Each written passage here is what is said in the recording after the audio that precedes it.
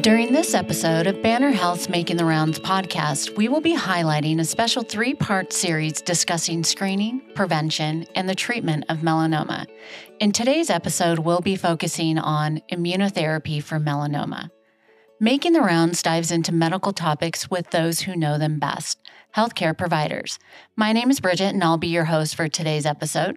If you're new to our podcast, thank you for tuning in. And if you're a regular listener, welcome back. With me today is Dr. Fadi Mahmoud, medical oncologist with a specialty focus in cutaneous oncology and associate director at the T.W. Lewis Melanoma Center of Excellence at Banner MD Anderson Cancer Center. Thank you, Dr. Mahmoud, for joining me today, and welcome to Making the Rounds. Thank you, Bridget. Happy to be here. Well, we're excited to have you. Our topic today is immunotherapy for melanoma. Dr. Mahmoud, what is immunotherapy treatment in patients with melanoma?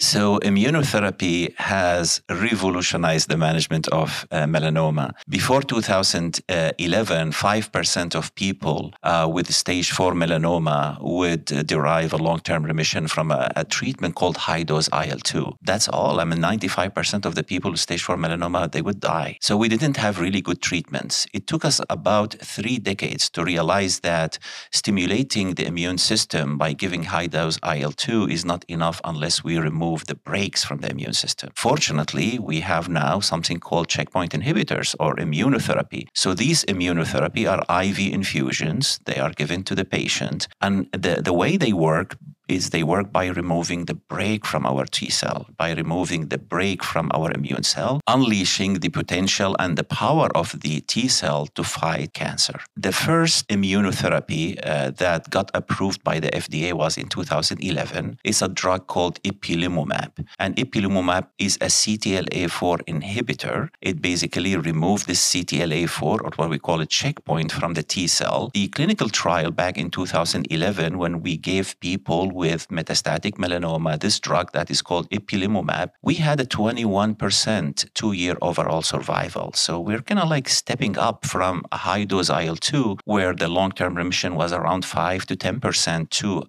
ipilimumab, and now about 21% of the people are living for 2 years. And as a follow-up data, it was a collective data for all people with metastatic melanoma who got this drug. 21% of people are alive for 10 years after taking ipilimumab for stage 4 melanoma. And this has been a landmark study, and this has been a really remarkable revolution that opened the gate for management of melanoma in particular, but also cancer in general. And then immunotherapies make it to other cancers, such as head and neck and lung and so forth. In addition to that, we have 2 additional drugs were approved by the FDA in 2014. One drug is called pembrolizumab, and the other drug called nivolumab. And these drugs, we call them PD-1 inhibitors. So they remove the PD-1 or the checkpoint from the T cell, and again, stimulating the T cell and enhancing the T cell to fight melanoma. They are amazing. I mean, the long-term survival for either nivolumab or pembrolizumab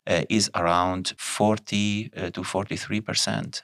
We are having 5-year overall survival in people with stage 4 melanoma. So as you can see here, we go from prior to 2011, we have high-dose IL-2 with 5% long-term remission, to 2011, we've got the ipilimumab with a 21% long-term remission. And in 2014, we have the 2 drugs, the pembrolizumab and the nivolumab, with 40% long-term remission. So that's really remarkable. And then the scientists said, how about if we combine immunotherapy? How about if you combine the ipilimumab with nivolumab? The ipilimumab is a CTLA-4 inhibitor, the nivolumab is a PD-1 inhibitor, and the combination led to, we have a 6.5-year survival data. Almost 49% of the people with stage 4 melanoma are alive 6.5 years after taking the combination treatment. So, I mean, it's really exciting time to manage stage 4 melanoma, and I mean, those numbers and those survival numbers, unheard of. Those are amazing advancements. It's definitely, as you mentioned, the time frame that you're able to monitor and that you guys are seeing great outcomes with this. You mentioned immunotherapy with checkpoint inhibitors.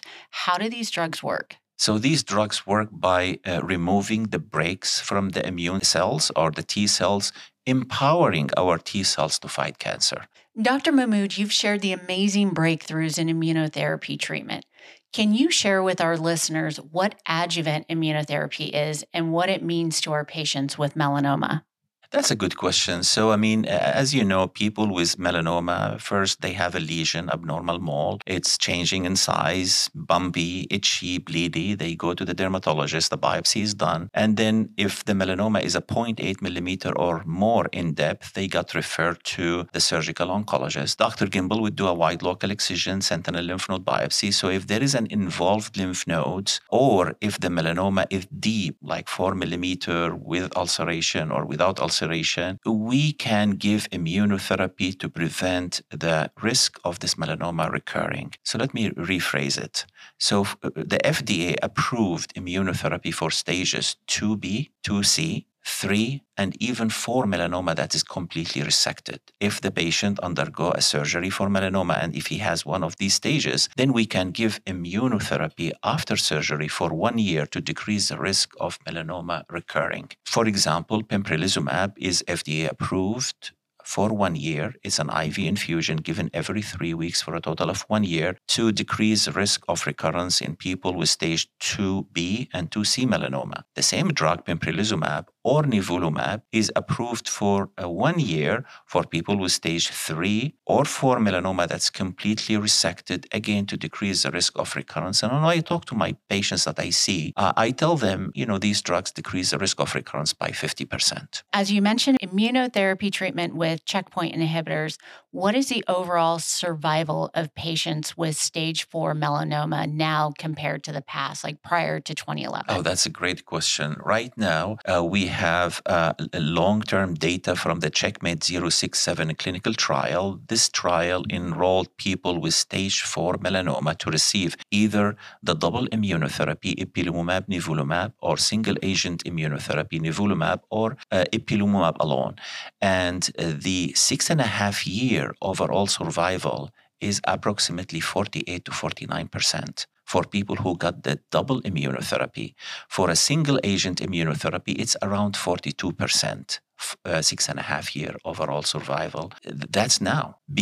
Prior to 2011, as I told you, the only drug that we had back then was high-dose IL-2, and the overall survival back then is around 5 to 10%. Dr. Mahmoud, thank you for explaining those outcomes. Can you share with us what is oncolytic therapy in the treatment of melanoma? So oncolytic therapy is basically introducing a virus into the tumor with the promise of this virus hopefully leading to treatments of the cancer. The FDA approved the first oncolytic therapy called TVEC in melanoma. That is the first oncolytic therapy approved in oncology, and it's approved in people with malignant melanoma. And the way it works is basically a genetically engineered herpes simplex virus where they got rid of the gene that can cause the infection, and instead of that, they replaced it with the gene that produce something called GM-CSF. And the GM-CSF is basically an immune stimulant. So when we inject this virus into the melanoma nodules or melanoma tumors, it specifically goes to the melanoma cell. It replicates in the melanoma cell, leads to destruction of the melanoma, the local destruction, and that leads to inflammation. Also, because the GM-CSF is part of the genome of the virus or the genetically engineered virus, then the GM-CSF would be secreted in the tumor microenvironment, and that invite other immune cells to the area, dendritic cells and T cells, and those T cells, hopefully, they will be primed and they will identify the melanoma antigen, and when they go patrol the body and circulate into the tissues and the blood, hopefully, if they identify any cell that is similar to the melanoma cell that has the same tumor-specific antigen, they can attack it. The oncolytic virus therapy is a local therapy introduced to the tumor. It can cause a local destruction of the melanoma cell, but also it can lead to systemic inflammatory response, and that can hopefully enhance our T cells and stimulate our T cells to fight melanoma. When we look at all of the therapies that are available now in the treatment of melanoma, as a medical oncologist, how do you identify which treatment is best for which patient and which phase of their disease? That's a really, really important question. I mean, I think the treatment needs to be tailored based on the patient, age, clinical presentation, the stage of the disease. And we try to follow the evidence and the guidelines. For example, for stage 2B and 2C melanoma, we have pembrolizumab approved by the FDA, so we stick with pembrolizumab for 1 year. But some people present, for example, with stage 3 in transit melanoma. This is a melanoma that, let's give an example of a patient who had a melanoma in the left upper arm, for example, and it was removed. And a couple of years later, the same patient presents with nodules around the surgical excision or the old scar, the old surgical scar. This is a stage 3C melanoma. I find T-VEC oncolytic virus therapy to be extremely effective with less side effects if we try it for in-transit disease. For example, melanoma in the scalp. Somebody had melanoma, in the past in the scalp, got removed, and around the surgical scar, we have those nodules. In particular, melanoma of the scalp, I find the T-VEC to be extremely effective. So instead of going right away to systemic treatment like ipilimumab and nivolumab and IV treatments, I think it's worth trying oncolytic therapy. So it's sort of tailoring the treatment to the patient presentation and the stage of the disease. While if a patient presents with a widespread metastatic disease, metastatic melanoma to the brain, these patients need dual immunotherapy, ipilimumab and nivolumab. And even the data showed that ipilimumab and nivolumab, for example, in metastatic melanoma to the brain is better than single agent nivolumab. And this is the standard of care. We do ipilimumab and nivolumab dual immunotherapy when melanoma travels to the brain, rather than doing just one single immunotherapy. For people who had the surgery and the melanoma removed, then we can give a single agent immunotherapy as an adjuvant treatment, as I said, for full year. So the treatment needs to be tailored. It's evident, Dr. Mahmoud, that there are multiple different treatment options based on the location and stage of the disease. Can you explain targeted therapy and how is it beneficial in the treatment of melanoma?